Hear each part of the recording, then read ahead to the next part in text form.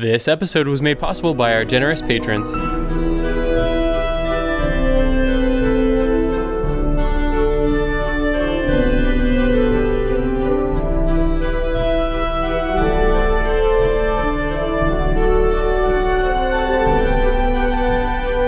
Welcome to episode 124 of the Ink to Film podcast, where we read the book And then see the movie. I'm Luke. And I'm James. And this week we discuss Sarah Gruen's 2006 novel, Water for Elephants.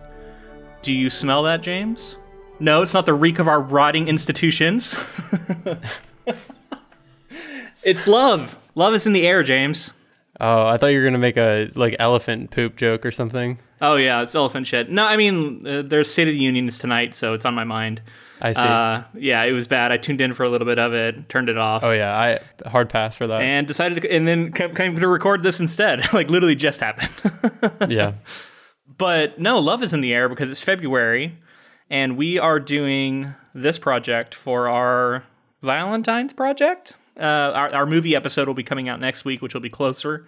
What did you think of this? It's a kind of a new sort of book for us. We haven't read anything really like this. Yeah, this is a patron commission episode here and project. So I feel like I can say that I'm not sure that we would have covered this without patron input. So, this seems like something that wasn't really on my radar at all. So it's very cool to be able to cover it in that way. Yeah, absolutely. Shout out to Jamie D, who commissioned this.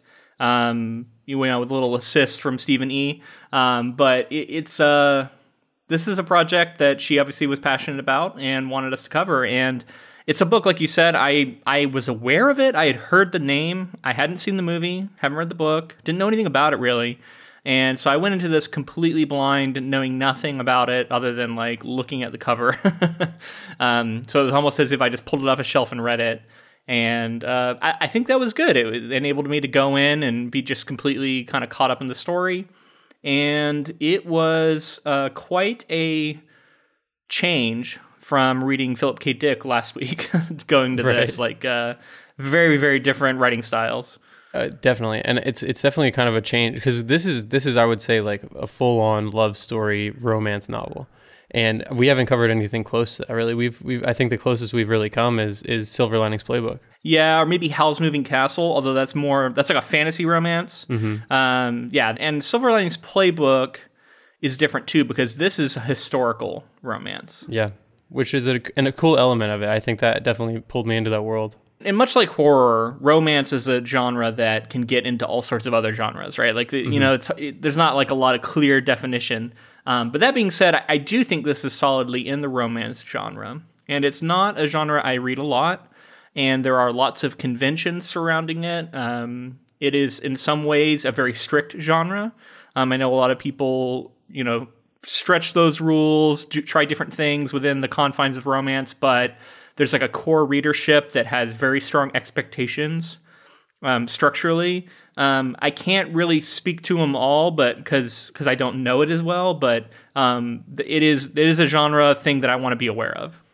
Yeah, I think I definitely think that, and it's really you can look at any genre and say like this is the tropes of this genre, this is the tropes of that genre, and for romance there very clearly is some, and I think. There's no such thing as a romance story where they don't get together. You know what I mean? Maybe they don't end up together, but they get together and they're together for a certain period of time, like the two characters that you're wanting to be together. And typically I would say, and again, I agree with you. I don't really read romance, but I would assume, just knowing some of the tropes, having seen romance films and things like that, typically happy endings, maybe some bittersweet endings, but a lot of happiness nearing the end. Yeah, generally that I think is true. I don't want to speak too much about sort of the rules of the genre because I really don't know enough, other than to know that there are rules, and that may be something. So this is a good opportunity to talk about. We're going to have a guest on next week, Mary Mascari. And she might know more about it. I'm not really sure. We'll ask her when she comes on. The reason I'm bringing it up now is that this is like a crossover between our two podcasts. I was on an episode of the Writing Easy podcast, which she is one of the co-hosts of. And I think that episode is coming out Friday. I think the topic we talked about was finding internal motivation versus external motivation for writing. And we got kind of philosophical talking about writing, and it was cool. And I hope everybody who listens to Ding to Film will check that out, especially if you're a writer or a creative of any sort and that sounds interesting to you. Definitely check that out. Writing Easy Podcast. Yeah, that's really cool. You were over there chatting on their podcast too. Yeah, very fun. I hope you guys all check that out. But I want to before we get into some biography stuff, I just want some non-spoiler thoughts for anybody who might be just curious about this book and, people who've been listening to our podcast for a while and says, oh, this is something different for them. Is this something that you would recommend? Is this something you enjoyed? What was your experience like? I think it took me a little bit to click into it, but I ultimately enjoyed the experience of reading it. I enjoyed kind of the journey and the change of pace from a typical story that I feel like you said, I really cannot remember the last time I read a true romance novel. So it was cool to kind of, get into it and study it. I do really think that this story did a lot of fun things with sort of the time period, looking at the story through the lens of an older person kind of remembering all of these things. It kind of reminds me of like a Titanic vibe, sort of like thinking back to when, in the movie Titanic, it's framed as like the Rose looking back at the journey of the Titanic. Right. Yeah.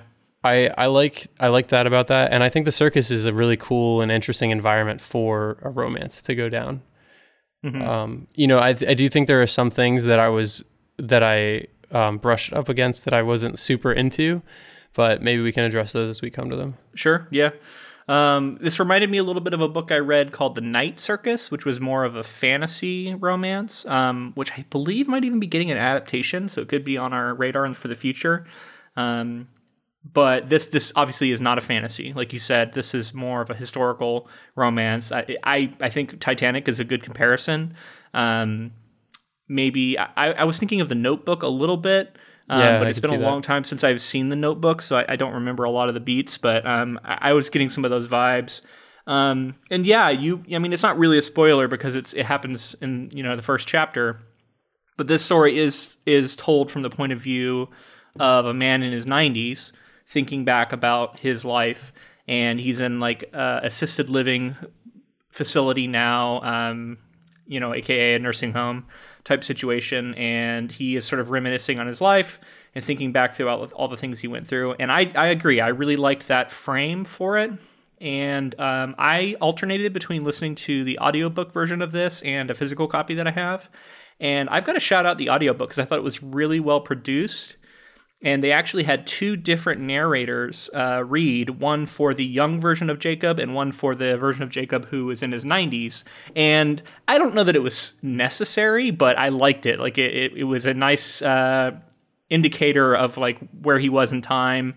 And I enjoyed both performances and thought that it was just a well-made audiobook. So if anybody is curious about this, I do recommend the audiobook for it.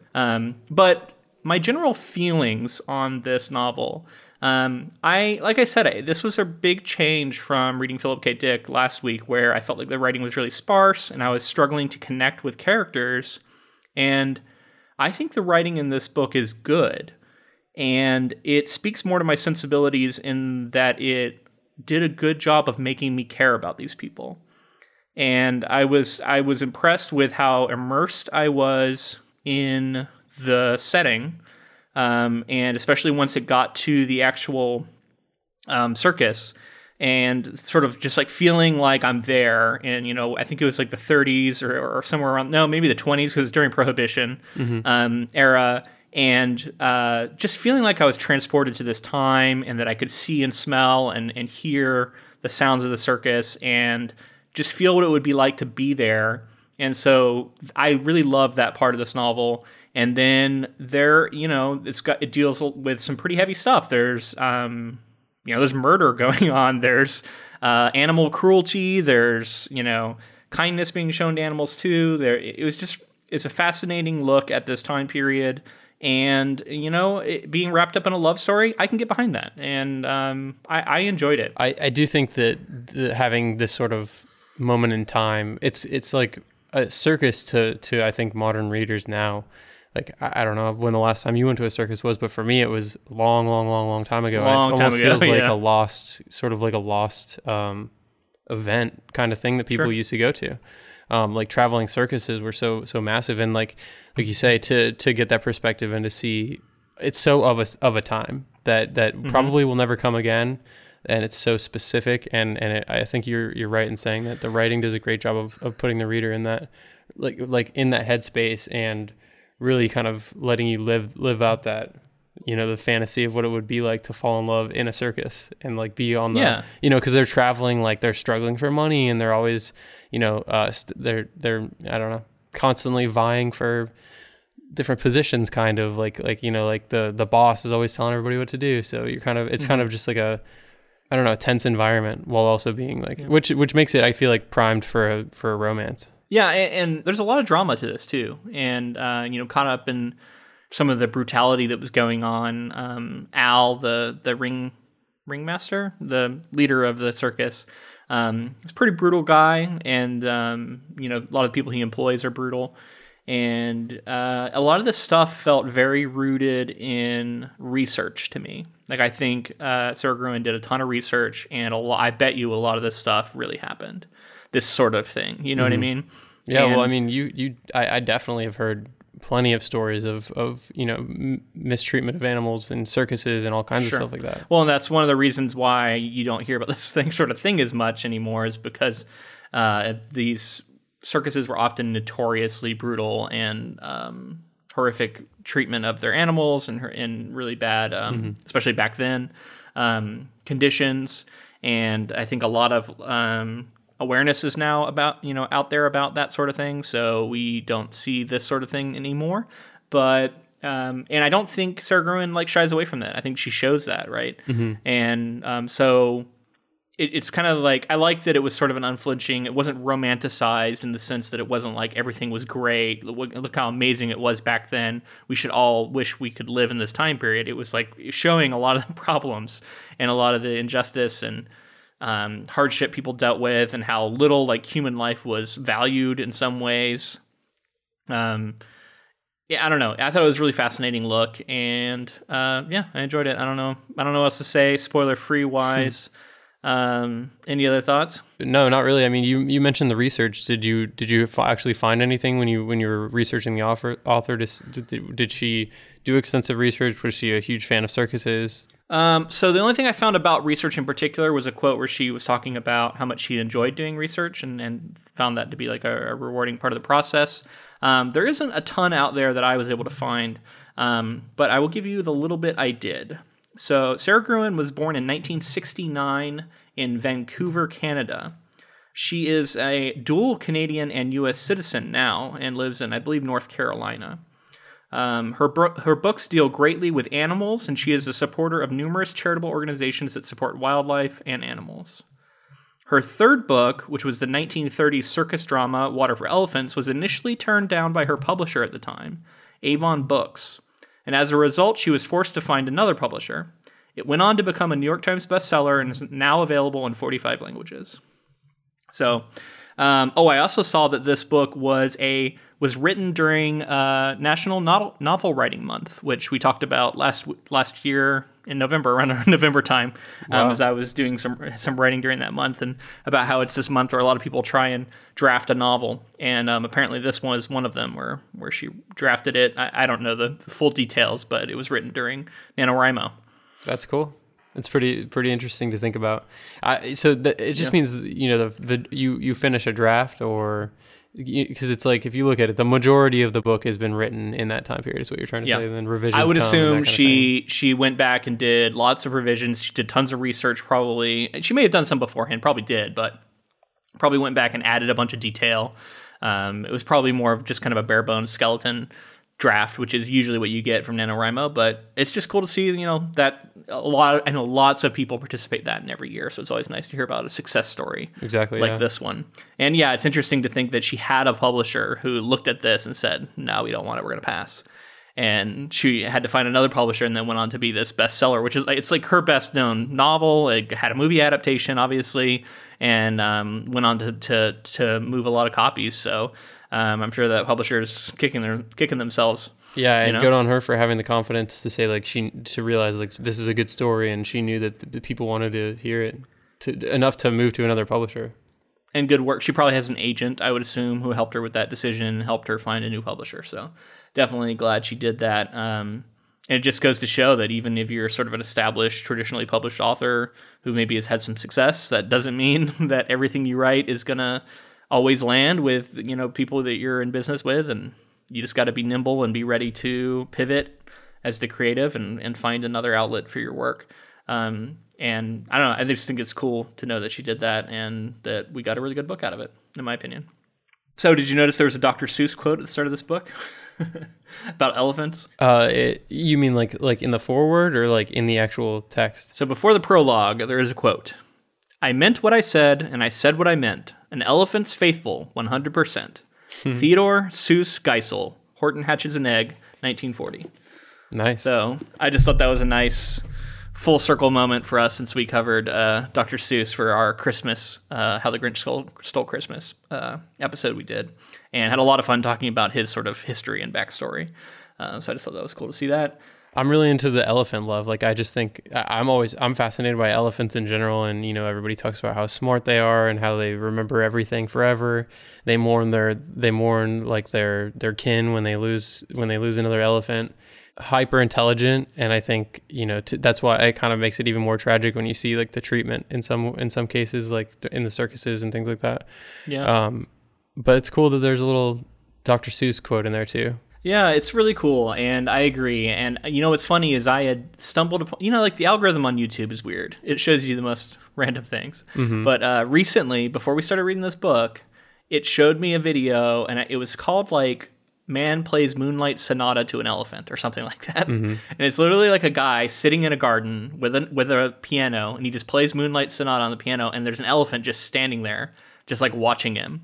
And it reacts as soon as he starts playing. It starts like moving its ears and kind of like moving its trunk around and checking out the piano.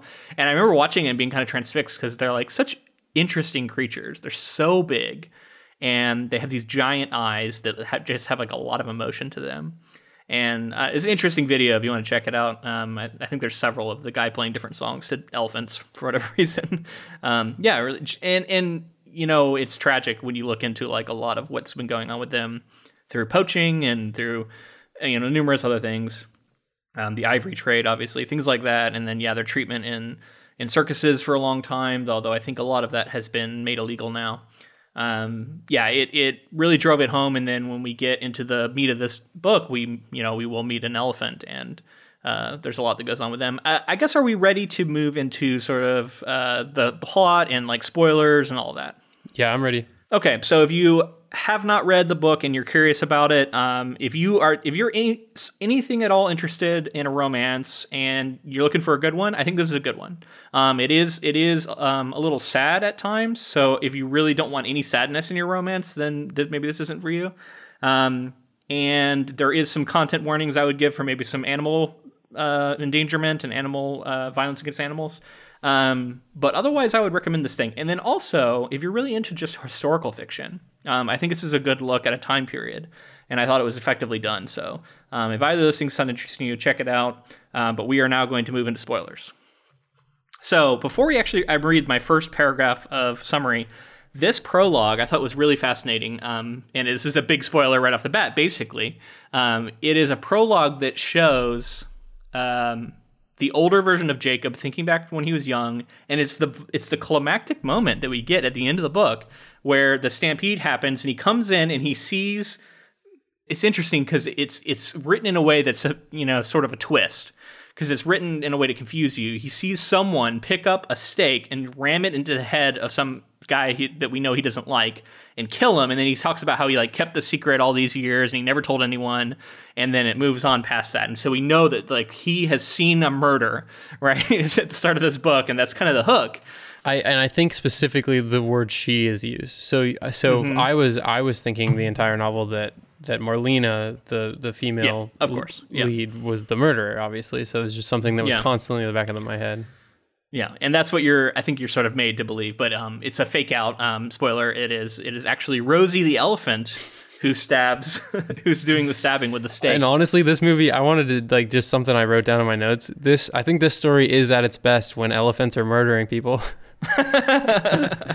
Yeah, I mean, it was a cheer moment for sure. Rosie had been through a lot of shit at August's hands, and I was glad to see some comeuppance there. It makes you think about what's buried beneath those giant ears and those kind eyes, though. It's like the heart of. I mean, they will fuck you up if you press them. That's the thing. Like, they can definitely be dangerous. They're massive, and there's a reason that like lions don't fuck with them because right. They're so fucking big that like you just don't mess with that amount of mass.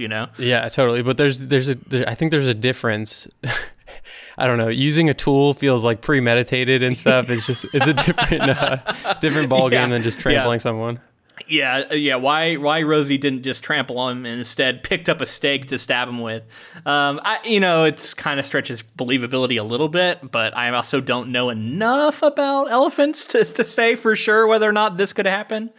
Is it like a 1 in a billion thing? Maybe, but it could happen. Maybe, I don't know. Mm-hmm. And they had established the idea of Rosie picking the stake up and pulling it out of the ground and like setting it aside or whatever. Like that had happened several times before, mm-hmm. So we kind of were expecting that Rosie could grab the stake. But anyway, my point isn't to get into that scene too much yet, but just this is almost, there's a couple times here where I felt like this was a very film-like thing to do.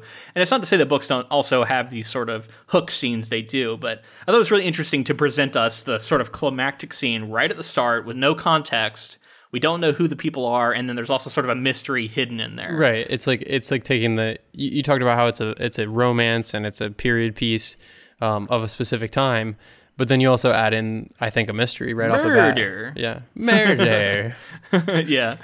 So you immediately are like, ooh, yeah. So I don't know. It got me interested. It worked on me, I guess. And then I'll read a little bit of summary, and then we can discuss. So the story is told as a series of memories by Jacob Jankowski, a 93 or 90-year-old man who lives in a nursing home. As the memories begin, Jacob is a 23-year-old preparing for his final exams as a Cornell University veterinary student when he receives the devastating news that his parents died in a car accident. Jacob's father was a veterinarian, and Jacob had planned to join his practice. When Jacob learns that his parents' home has been mortgaged to pay his tuition and is not to become his, he has a breakdown and leaves his Ivy League school just short of graduation. In the dark of night, he jumps on a circus train belonging to the Benzini brothers' most spectacular show on Earth. On the train, he is befriended by Camel, an old man and a circus veteran, who persuades his companions not to throw Jacob off the train and takes him under his wing, finding him odd menial jobs. So I want to stop there. This is sort of the setup. But even before that, let's focus on sort of this framing device like you talked about, Jacob Jankowski, the 90-plus-year-old man who is in the nursing home. And what did you think of that part? I think it's pretty heartbreaking. I mean, this is the pulling on the heartstrings portion of the story, dealing with getting older and maybe some dementia or Alzheimer's coming in. And I think it makes the audience, confront their mortality and think about that kind of thing, as well as the mortality of loved ones. And that's always tough. So I think effective and powerful. I also think this sort of the setup of a character in a romance novel is very interesting here, because I feel like this is sort of a, he's smarter than he maybe his status isn't necessarily where it could be, but he's smart and like he's hardworking, and like all of these things are being set up for, I think, a very interesting character and like complex character, deeper character than just somebody who, rather than it being just someone who works for a circus who ends up on a circus, he's also Cornell educated and is running away from something and has a lot of baggage. I thought it was really effective in making me care about this guy, mm-hmm. and like him. I think it confronts us all with something that I think everybody probably is dreading. The idea of being in a nursing home and feeling like you're sort of the forgotten people. And there was a line I actually wrote down that I thought was pretty powerful that talks about this. He says, "I am one of the ancient dusty people, filed away like some worthless tchotchke, observing the ghost of his past." I just like that he is fully aware of his sort of station in life now. He knows that he has difficulty with certain things, yet he also like isn't willing to accept. Like he isn't willing to just accept his lot in life now, and he is fighting back. And one of the things that sets him off is he hears this guy make a claim that he once, because there's this circus now in town, and he hears this guy claim that he once carried water for elephants, and he gets all upset, calls him a liar, calls him an old coot, which I thought was really funny. Mm-hmm. And they have this kind of like old person fight. They don't actually hit each other or anything, but just like yelling at each other and like making a scene. Mm. And I don't know, you kind of cheer for him because you hope that when you're that age, you have enough of yourself left that you can sort of, that you would be this guy, you know what I mean? And you wouldn't take shit if someone was just lying and you know for a fact they're lying. You kind of just made me think about our John Carter coverage where you were like, you brought up Family Guy, where they're like, that's the name, that's the title of the movie. That's right. Like, yep. When the old man says, I used to carry water for elephants, I was like, oh. Yeah, there it is. And it comes back again later. Yeah. Yeah. We hear a couple times why that's called that. Essentially, the water's... elephants drink way too much water. It's not an amount you can like carry. And so I guess it was kind of a saying. I actually assume this was found in research, maybe, as something that, because later when he meets Al, he says like, oh, I guess you want to carry water for the elephants. And it kind of making it sound like it's a thing that people used to say. Right. And it was like a ridiculous thing. And like everyone knows it who actually worked in the circus, was my read on it at least. And if it wasn't, it was effectively created or, effectively set up to be that sort of thing. So his backstory, he has sort of a tragic backstory. His parents die. Not sort of. He has a tragic backstory. His parents die horribly in a car accident. He finds out that they had a second mortgage that they'd taken out just to pay for his schooling. And he has like a breakdown and he just kind of goes walking. And then he hops on a train, happens to be a circus train. And, that's the kind of the start of his involvement with the circus. He's set up to be a pretty strong romantic lead because he's got a tragic backstory. He's clearly intelligent. He's adventurous. He's got a lot going for him. Yeah, it's like he's got a lot going. He's for interesting. Him, but he's fallen on hard times. Right. So he's not like just some random guy who works at a circus who happens to be charming. He's got a lot more than that. I also think it's cool to think about the time period where you're just like, you know what, I'm gonna change my life, and you just hop on a train, and yeah. I feel like it probably was at that time sort of like dealing with the Depression and some of that kind of stuff. You would end up going all over the place looking for work. So it kind of fits the time period. Yeah, for sure. Yeah. And it was a very kind of authentic timepiece. And then running away to join the circus, right, is something that like people talk about. Mm-hmm. And it was a thing that I guess people really did because it was a way to find menial labor in general. I did want to mention that we learn in the first chapter that he lost his wife of 61 years to cancer and that he is lonely now. And he talks about his family has sort of forgotten him. But he does have 5 kids. I don't know if that comes out in the first chapter, but we kind of slowly learn about this stuff. But we learned that he had a wife of 61 years that died like a year ago or something. And now he's been here.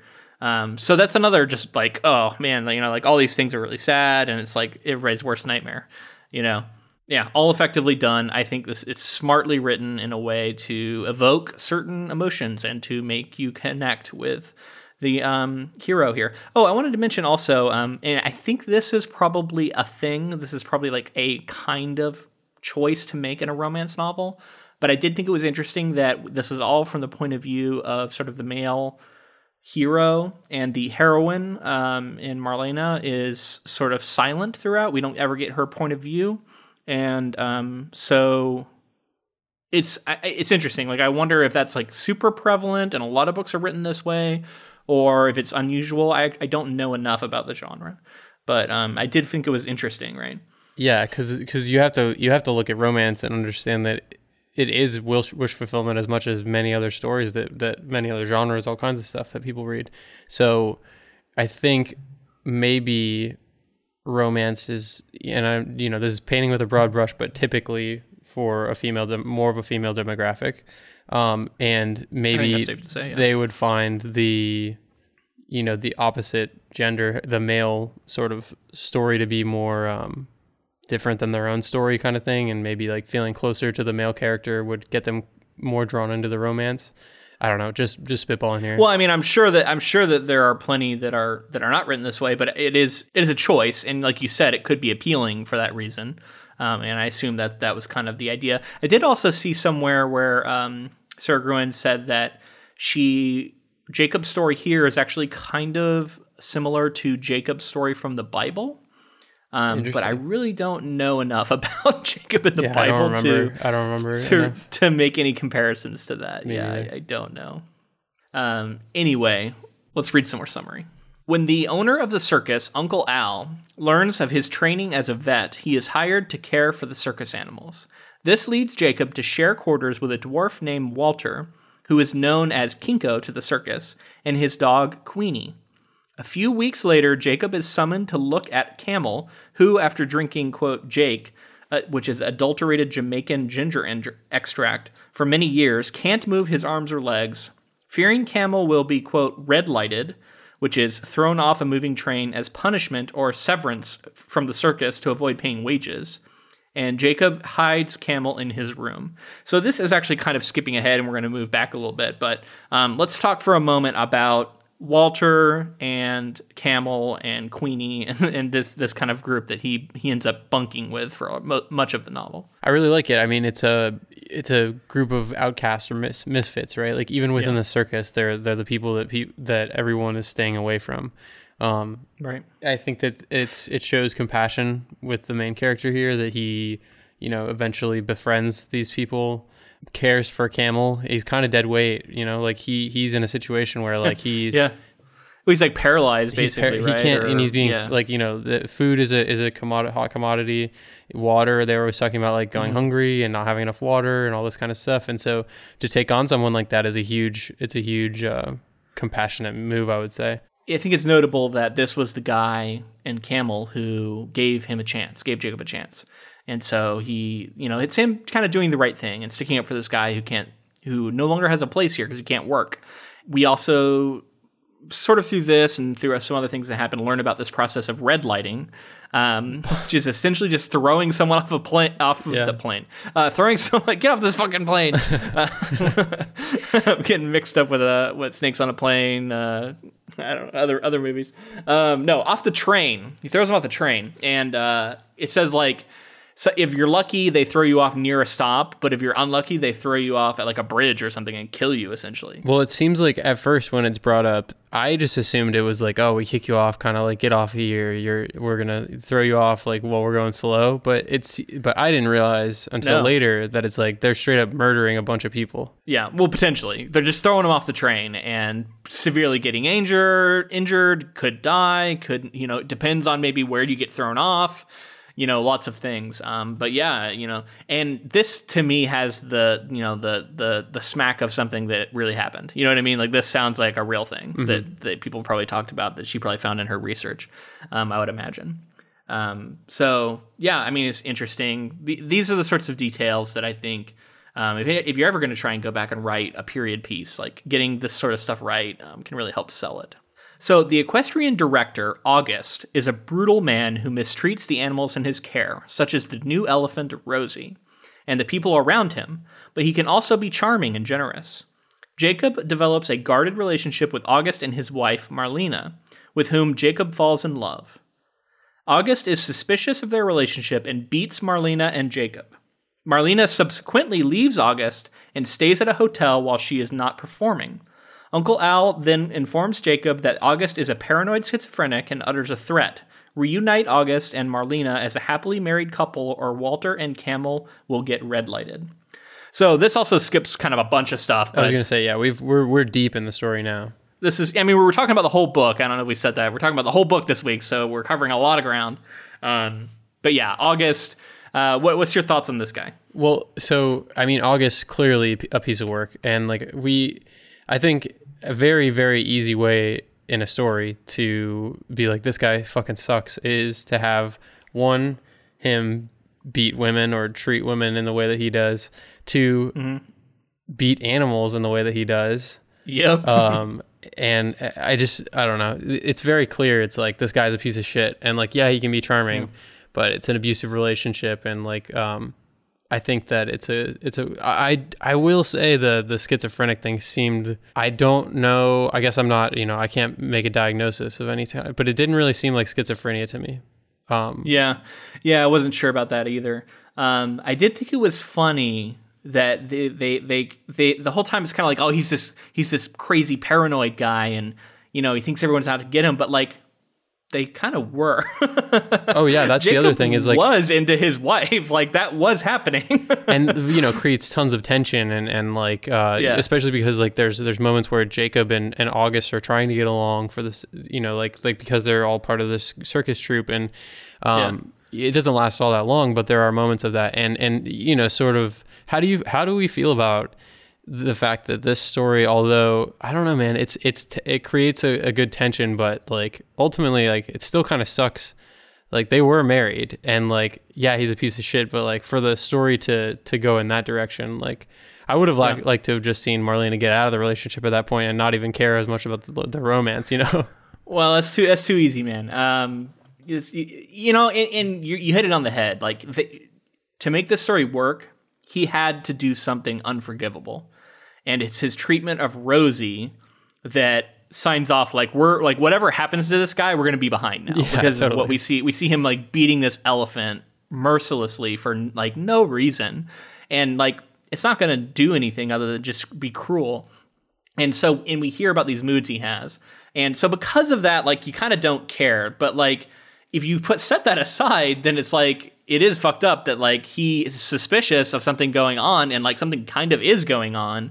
And so there's times where they're getting in this argument, and Jacob's being very defensive. He's like, "What are you talking about? You're crazy. Like nothing's going on. What do you, And it's like, you're kind of lying, dude. Like there is something going on, and he noticed. Yeah. And so they get in a fight over it and all this stuff. And like the only thing that keeps us on Jacob's side is just how despicable this guy is. I will say, like, for the sake of the story, Jacob nothing actually happened until they were kind of broken up, right? Or I guess there were kisses. Yeah. There were kisses, right? Yeah, which by like certain romance rules, I feel like is okay, because if she really didn't want it, like she sort of rebuked him, and then he was ready to like not pursue it. I don't know. Anyway, all I'm trying to say is that. I think it works for the story, but there's definitely some grayness in there that I think makes for a good, interesting story that people will be into. It's hot and steamy and like kind of forbidden and all that. So I think that's right. That's the thing. She is this unattainable woman, right? Like he is in love with her, yet she's married to this guy who's clearly no good for her, and there's this impediment, and the guy is also his boss. So it creates all this like tension about he wants to keep his job, and the guy is a piece of shit, and he, but the guy is capable, he's dangerous. And so he's like this formidable opponent too that he has. It's good storytelling and it works. And I think it had to be carefully set up for all the reasons we just talked about. Once we learn some more about Marlena's backstory, I think it lends more to why we're like, fuck August, like get him out of here. He sucks. Yeah. Well, what in particular are you talking about? So she, like her family sent her to the circus, and then August kind of forced himself on her. And they were married very, very quickly, and like the she owner was like of the circus, the owner of the circus was like pushing them to do it as well, and like it all happened very quickly, and like I don't know, there's kind of like a little dodgy, a little shady for sure. She doesn't seem like she was able to really make a decision. So before we get much further along in the story, I want to take a moment and talk about Barbara in the Cooch tent. And him, and he has this, like, the first time he ever sees a naked woman is him going to this strip show that she puts on early on. And what did you think of that whole sequence? Unexpected. He was supposed to be like guarding her and making sure that people couldn't touch and everything like that. Yeah. But then after the performance, she was like, "I'm gonna sleep with some people, so if you pay me the right." It was not in those words, but basically she was like, the money. I don't remember how it's specifically worded, but seemingly prostitution was going down, and so like, for sure. Then so it was like, his job was like holding them back, and kind of keeping the audience from getting too rowdy. But then also afterwards, he had to like guard the room where she was sleeping with like a bunch of men. for money, prostituting. That's right. Yeah. Now, this is an interesting sort of situation where we can kind of weigh in, because I feel like we've read a lot of books written by men with women characters from women's point of view. Mm-hmm. This was a woman writing a man, writing a young man's point of view. And what did you think of how she handled a lot of this like sexuality stuff with Jacob? And did it ring true to you, or did it ever feel like maybe someone getting something wrong? Did you think it was right? I mean, yeah, I think so. I think the circumstances and kind of the situations were extreme, but I think, I mean, yeah, this is like he's a virgin, and like we know early on that like he's been made fun of about it a little bit or something, and like he thinks about how he doesn't want to be a virgin anymore. So then there's that innocence, and then going into these situations immediately, like as soon as he joins the circus, basically. I think I buy it, and I think it's there to like add a little bit of sexiness. There was nothing where you read it and you were like, nah, that's not right. You felt like it was all pretty good. Not that I can think of. Was there? It sounds like there's something for you though. Tell me. No, not necessarily. I just think it's interesting because like, this is just something that is a struggle for all writers to try and do, like try and imagine. And a lot of times you kind of go off of like what you know through culture, what you know through like the people you've met in your life and talked to about it. And I thought it was pretty good. I wanted to give her credit for that. There's something that I've read. I've actually read a couple of romance novels before. In particular, we read them sometimes at Seton Hill as part of the program. And the one I read in the program was really bad about this, and I thought this one was not as bad. But and it was something that I thought was funny because I thought it was kind of unrealistic. But then like there was other guys I knew who like disagreed with me. So maybe it's just me. But there was like this obsession with the male character constantly getting erections, like.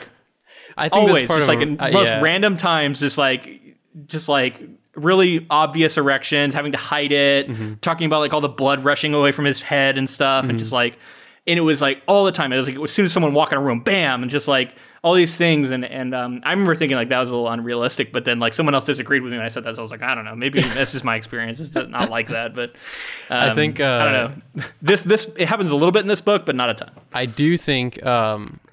I mean, look, if from the perspective of a female gaze, like, of course you're going to talk about erections, right? In a romance novel like this, like, it's got to be, like, hot and, like, have some stuff to it there for them. So I think that to talk about erections is, like, the equivalent of talking about, women being aroused or something like that. So sure. Nipples getting hard and all that. Which, she gets into all of that in this book. She doesn't hold it back. And there is some fairly explicit sex scenes. This is one of those sex books, James. A sex book. Yeah. That you were talking about on John Carter. Or were you specifically talking about like a Tingler, like a Chuck Tingle type book? I mean, I was talking about the ones that are like very specifically, like you look at the cover and like erotica. Erotica, yes. Yeah. Okay. Not like this. No.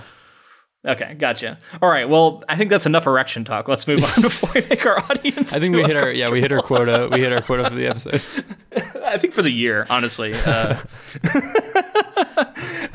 don't know, man. We're talking about a romance book. I don't want to shy away from it, right? Like we talk about all the gory details for everything else we talk about. So, and that's like an important part of this book. It's an important part of writing romance. You have to know how to write these sorts of scenes. Right. But I do want to move into one that actually I had my biggest complaint about this book. And it's interesting because I feel like this is a fairly new thing that there's more awareness of. And in particular, I watched a video recently from the Pop Culture Detective YouTube channel about sexual assault against men in popular media. And it was like a two-parter. One was like perpetrated by men, and then the most recent was perpetrated by women. And so this was sort of fresh in my mind.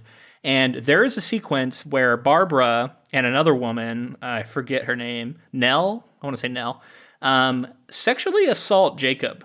And I don't know that there's any other way you can really look at this scene that goes down.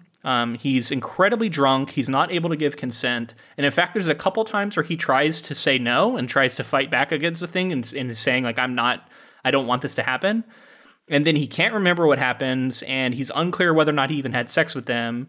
And yeah, there's definitely some stuff that if you were to invert it and think about like two men and a woman, like this would be a really horrifying scene.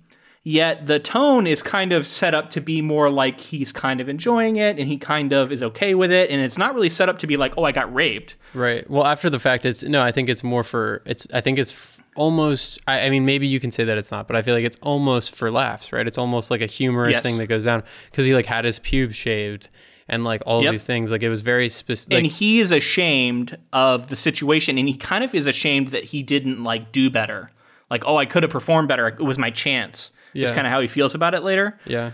Which it's interesting because like that is a trope that is talked about on the Pop Culture Detective channel, and I think it's a great channel that's really like pushing boundaries and like kind of shining light on men's issues in a way that I don't think we've been seeing a lot of late. And that's one of the things he talks about in that video is he shows all these examples of how sexual assault from a woman onto a man is always in pop culture showed to be something like either like funny or emasculating for the man, or something where everybody is like supposed to cheer and be like, oh, he's so lucky, like because the assumption is that men always want sex even when they don't think they do, even when they say no, they don't want it, like that they still do.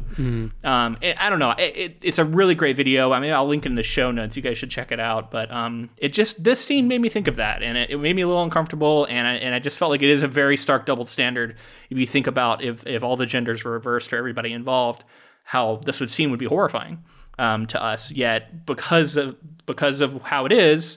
And it's just a completely different tone to the whole scene. Yeah. I mean, it is an interesting issue to look at. And maybe it has something to do with like typical power dynamics. And it absolutely does, because this is a thing that is perpetrated largely by men. Because it is, the idea that like being sexually assaulted makes you womanly. You know what I mean? Like that's a toxic masculinity thing right there, right? Because you are in the implied thing is that you are being a woman and getting assaulted. Right. Which is a fucked up thing to, you know what I mean? Fucked up thing to imply, but that's the implication of it's okay because look at this inversion. You know, men aren't in any danger. It's women who are in danger. Right. There's a lot of layers to unpack, and I feel like I'm not really doing a great job of like laying it out. So definitely check out that video. I'll link it in the show notes. But I want to move on from it. But I just wanted to note that because I thought it was like it really stood out as an example of sort of what he was talking about in that video. So a few days later, after discovering that August has tried to see Marlena, Jacob visits her in her hotel room. Soon after he comforts her, they sleep together, and soon declare their love for each other. Marlena soon returns to the circus to perform and have secret meetings with Jacob, but refuses to have August near her, which makes Uncle Al furious. She also discovers that she is pregnant. One night, Jacob climbs up and jumps each car while the train is moving to August's room, carrying a knife between his teeth, intending to kill August. However, he backs out, leaving the knife on August's pillow, and returns to his car only to find that no one is there but Queenie. He then realizes that Walter and Camel were red lighted, and he was also supposed to have been. So this was a pretty kind of surprising turn of events here at the end, right? Like we see him finally pushed to the brink where he's like going to go murder the guy. And then he comes back and come to find out Walter and Camel are just gone. They've been thrown off the train. And we later learn it was the worst kind of red lighting you can get. It was at a trellis, and it was like Camel died from it. And then it sounded like Walter might have as well, like was injured and then died from his wounds like the next day or something. Like really brutal. So they murdered his friends. Yeah, I think this is what I was talking about with sort of like when I talked about before this story is at its best when elephants are murdering people and things like that. I think when the tension fully ratchets up, right? Like when it's coming to the culmination of all of the storylines and everything coming together, Jacob and Marlena are forced back to the circus to make money and save up so that they can run away together. But they're also very close to August because of that. And we have Al sort of pushing August and Marlena back together. And there's sort of tension with Walter as well, because Walter, like when he knows that when they leave, he's going to be on his own and he'll be vulnerable again. And I feel like you feel for his friends as well. Everyone's just in a kind of a rough situation. Then he's like, he finally, takes the knife and decides to do something about it. He's sneaking around in what I think may have been one of the, I think was the most tense scene for me, for sure, because I was like, "What? This is it. This is the big moment." He chooses not to murder August, and then finds out all of, and it's like this. It's heartbreaking because had he not made this decision, maybe he would have been there to protect his friends. Maybe he would be dead as well. But also, it was for nothing ultimately. And not to say that I wish that he killed August, which I think we're supposed to feel like, oh, he should have, but he's a good person deep down. Well, and he was asleep. And so like killing someone in their sleep seems kind of dastardly, right? Regardless of how much of an asshole they are, right? And then just to know that his friends were dead and he couldn't do anything about it because of that it's just rough. It's a pretty, I think it's effective. I think it's one of my favorite parts. Well, and it's the last straw, right? Like this is Al has gone too far. This is really the nail in Al's coffin, and that he has orchestrated this is beyond the pale. But I want to back up a little bit and talk about there are two separate occasions where August grabs the bull hook, as it's called. It's like an instrument used to like hook and beat and like inflict pain in order to control. Yeah, I Googled it. Do you know what it looks like? I did not look it up, but what did it look like? So it's kind of like this cane with a really sharp hook on the end, and like it's almost like a hammer end and like a hook at the other end, and it's like this long cane. I think used for stabbing and beating, as you were saying, hooking and stabbing and beating. But it looks, and I'm sure it's heavy. But yeah, historically they were used they were used in the circus a lot. Wow. So yeah, he takes it and he goes to beat it. And so the first time it happens and Jacob doesn't do anything, I thought was heartbreaking, but also like I kind of understood it. But I felt like the second time he didn't do anything, I was very frustrated with him as a character. Mm-hmm. Like I really wanted him to do more. Like I kept expecting him to say something. But every time he sort of just sat there, did nothing, and then after the fact, like after he was gone, he was like, "Oh, I can't believe I didn't do anything." Mm-hmm. And I was like, "Yeah, man, I can't believe you didn't do anything either. What the fuck?" I don't know. Maybe it's just my personal like affinity and like love for animals, and so I was just like, I don't know how he can stand by and just not do anything. Like the first time, like maybe he didn't quite realize what was going to happen, but like he's seen the effects of what August is capable of doing. It's happened before. He regretted not doing it the first time, so his second time is like his chance to remedy that and actually do something, and he once again doesn't do anything. And I don't know, I mean, I guess they're setting up what happens later for Rosie, but even if he had tried something and it was unsuccessful, I still would have given him more I wanted to give him more credit for trying, and I felt frustrated with him that he didn't say anything, he didn't do anything. He kind of was like, what are you doing? What are you doing? But he like, didn't really do anything. He didn't really say anything. Yeah. And we've seen, the other thing we haven't really talked about very much is we've seen August and the other circus members, the way that they treat animals. Like they, at one point they kind of got a bunch of other animals that weren't from their circus. They were from another circus. Yeah. And they basically just used them as food. Like they killed them, cut them up, fed them to the other animals. Fed them to the cats and stuff. All kinds of the stuff. Big cats. So it's like... Yeah, there's a part where he comes around the corner and there's like a guy who slits like two horses' throats. Yeah, it's brutal. It's really brutal scene. Brutal stuff. So, that's all going on in addition to the way that, we're just close to Rosie. So we see a lot of this stuff. There's the treatment of the horses and all that kind of stuff as well. So I think I get what you're saying about Jacob not doing something here, but at the same time, I think it's to also, not only is it to set up the Rosie stuff, but it's also to show like he's powerless within his, sort of like circus hierarchy. Like what can he do? What can he say? Like if he fights somebody, he might get red lighted. You know what I mean? He might get this. So. Mm-hmm. Well, there's a part that comes a little later. Now it's maybe been pushed a little bit farther where Al threatens him something about a job and he says like, I don't care about this job or whatever, and he like storms off. And there's just like, there are a couple times where he does kind of stand up and push back, and I thought that was weirdly absent from that scene. Mm-hmm.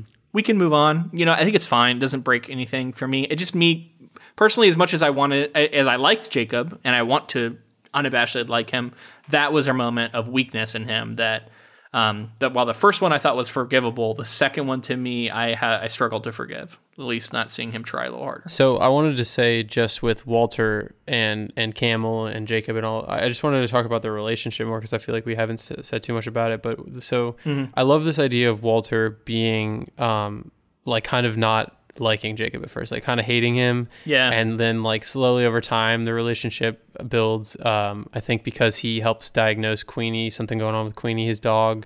Yep. And then, you know, Jacob comes back hurt to the car a couple times and Walter's there to help. So I do like the friendship aspect of it as well. I think that they built that well. And we already talked about how Camel basically saved Jacob's life in terms of giving him a job and getting him these opportunities. So seeing him succumb to that sort of alcohol, that whatever he was drinking was pretty rough. And then both of them dying in the end was also, you know, like you said, it's the a last little straw. bit of like a little bit of a found family type scenario going on here.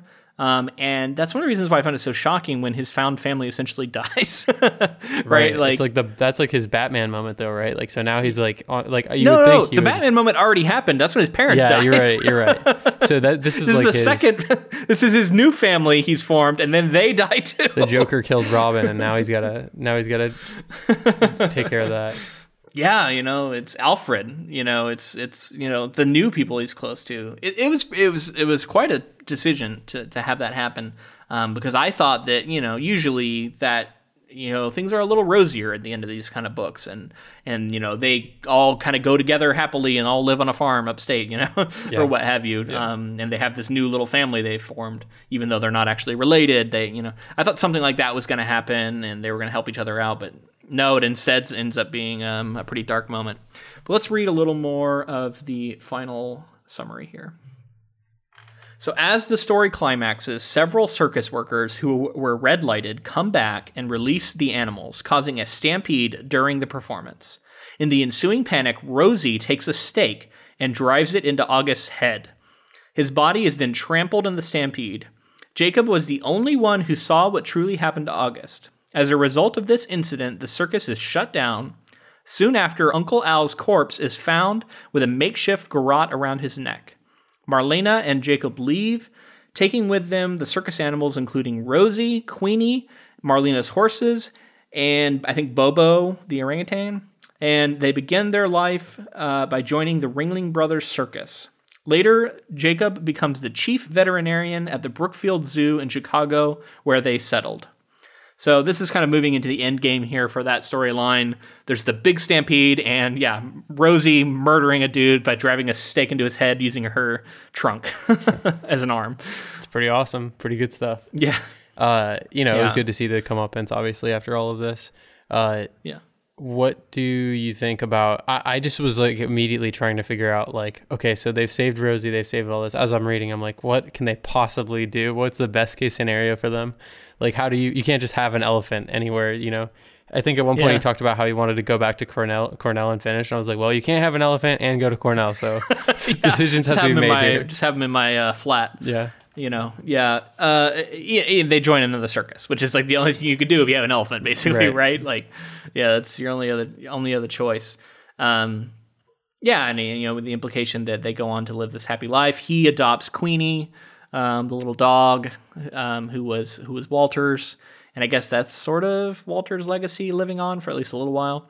And yeah, they adopt a bunch of animals, and they seem to live happily. Now, what's interesting is like this story could have been wholly told from this perspective. But the framing device of the older version of Jacob really tinges it all with a sense of sadness, because we're seeing a man at the end of his life where all of this is now gone. And even though he remembers it, like his wife is now gone, his children seem to have forgotten him, or at least like can't, you know, I don't want to give him too much shit because like it's understandable. They all have their own lives. They all have their own problems. And in fact, a lot of his children, I think, are in their 70s. He talks about like, you know, they all have their own grandkids, and he's like a great grandfather and stuff. And, you know, they all have their own lives, and that's, you know, totally understandable is what happens. But you also, from his point of view, it's sad, right? That they, you know, he can't remember them, and he can't remember all of his grandkids, and they don't take him to see the circus, which is the thing he wants to do. But I mean, before we move into that final little bit, I guess let's focus more on this big incident, this big stampede, and it is the callback to the prologue. And there, I thought there was, I liked that she used a couple of key details to remind us that this is something we've seen before. And that's something that I try to do sometimes in my writing. I think it's a nice little technique. And I don't know if you noticed it, but like having when they describe the hyena hanging off the back of, I think it was like a ram or a goat that runs by, and then there is a llama gets knocked over and it like splays out into a 5-pointed star. And there's a couple of these phrases which are like exactly word for word what is described in the very start of the prologue, and it's this like and then the way it describes the head getting split open by like a melon, I think, something like that. There's a couple of phrases that are identical to like show, like to remind us that we've heard about this moment before, and this is the moment. Right. Yeah. When I first read the prologue, as we were setting all this up, I was like, "Oh, that's going to be a crazy moment in the book." Not really thinking that it would necessarily, I think you can infer that it is the climax and the finale and it's the end of the story. But I also felt like maybe it was just a story in an instance from somewhere in the middle of the story. So, as we're going through the story, I'm expecting it. I'm like, when's it going to come up? When's it going to come up? And then nearing the end, I'm like, of course, this is the moment. Here we go. And it begins. There is something nice about it. It's like, there's like sort of, it's like a rhyme or like, it's like more of the same, and it brings you back around and full circle moment. I like it. Cool.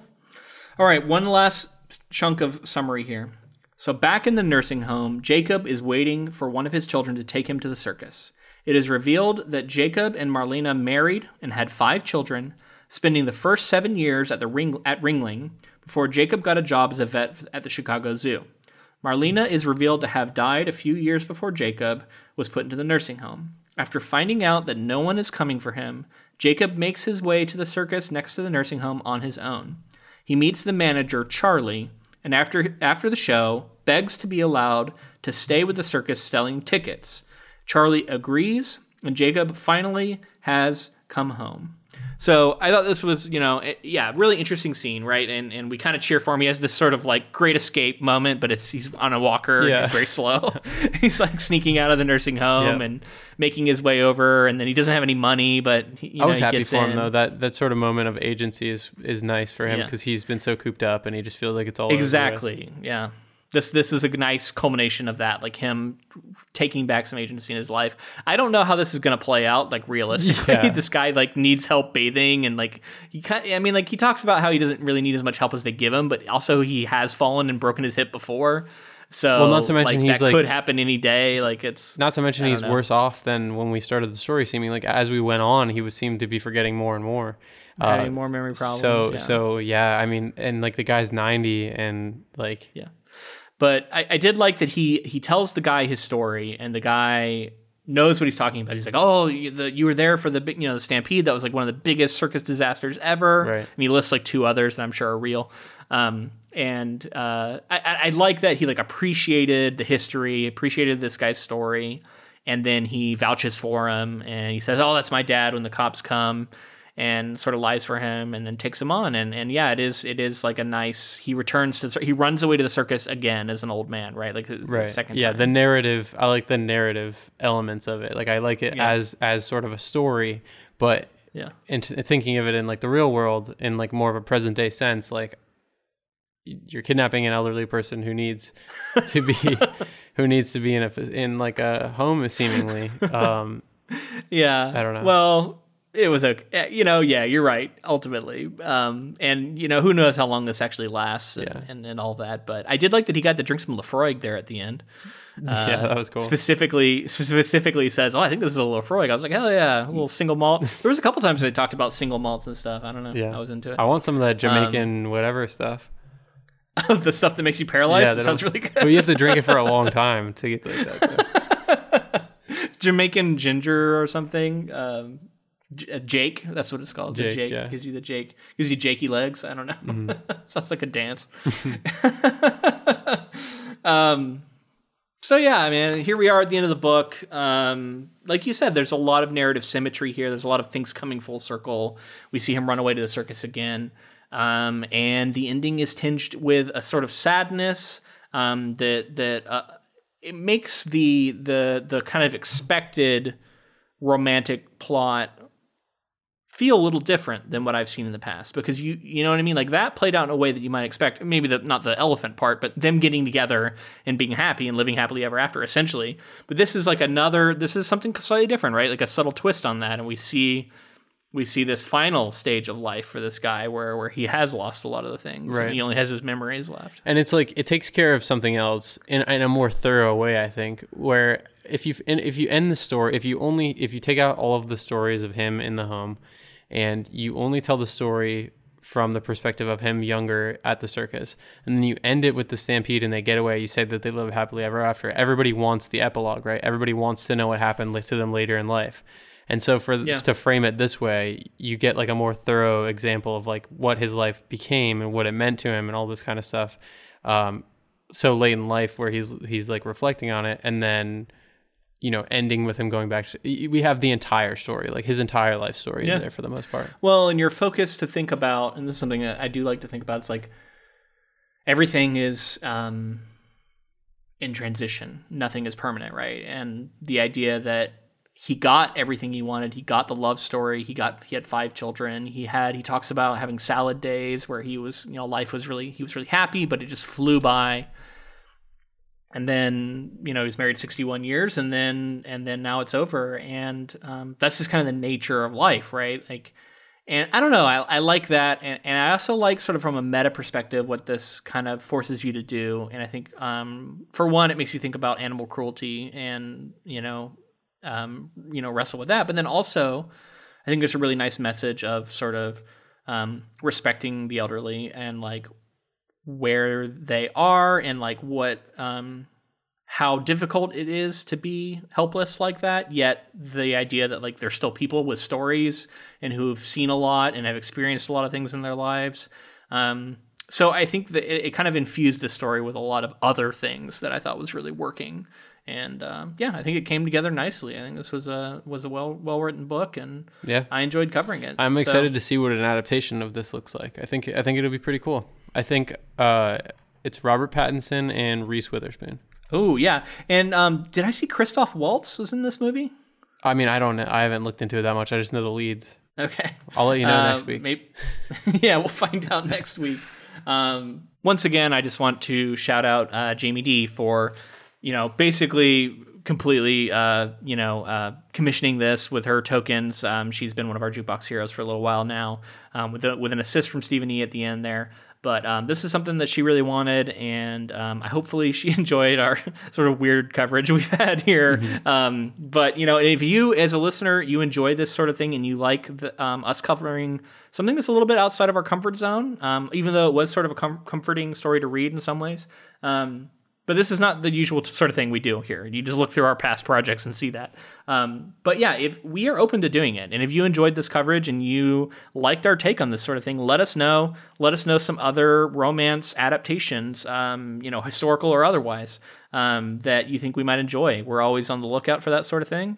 And if you wanted to find out how to become a patron, and you can find our bonus content, go to patreon.com/inktofilm. And in fact, this most recent month, we put out an episode about season 2 of The Expanse, our reaction to that entire season of television. So if you want to check that out, definitely do so. And also connect with us on social media. We're on Facebook, Twitter, and Instagram, all of those at Ink to Film. And join the Council of Inklings, because we post polls, which we actually, our last project, Minority Report, we posted a poll, and that's how that project was selected. So we post that kind of thing. We also post adaptation news, any sort of stuff that we see that's interesting within either of these two fields of writing and filmmaking. So definitely join that group. Absolutely. And if you liked this episode, please let us know in the form of a rating and review on whatever podcast app you use. It's a great way to get the word out. We've got a couple of reviews recently that were really, really cool. I love to see them, always make my day. So that's another reason to do it. If you want to give me a nice morning, I'll wake up and see a new review on there, and it always makes me happy. Thank you to Ross Bugden for the use of our intro and outro music. All right. We are going to be back next week, like you said, for this film adaptation. I know next to nothing about it. I think maybe Christoph Waltz is in it. And if not, I'm going to feel silly for talking about it here, but it would be cool if he was. Robert Pattinson, the new Batman, right? Yeah. That's who it is, right? Yes. Yeah. So be curious to see that. He was great in The Lighthouse. Oh, I haven't seen that yet either, but I want to. That movie looks good. Yeah. So yeah, he's definitely one of those, like, we'll get into it. You know, he seems like he's shifting gears in his career, where he's at now from what he was in his Twilight years, obviously. And I'm curious to see what sort of performance he puts in for this movie. I'm interested, So we'll be back next week with a guest. So check that out. And until next time. Thanks for listening.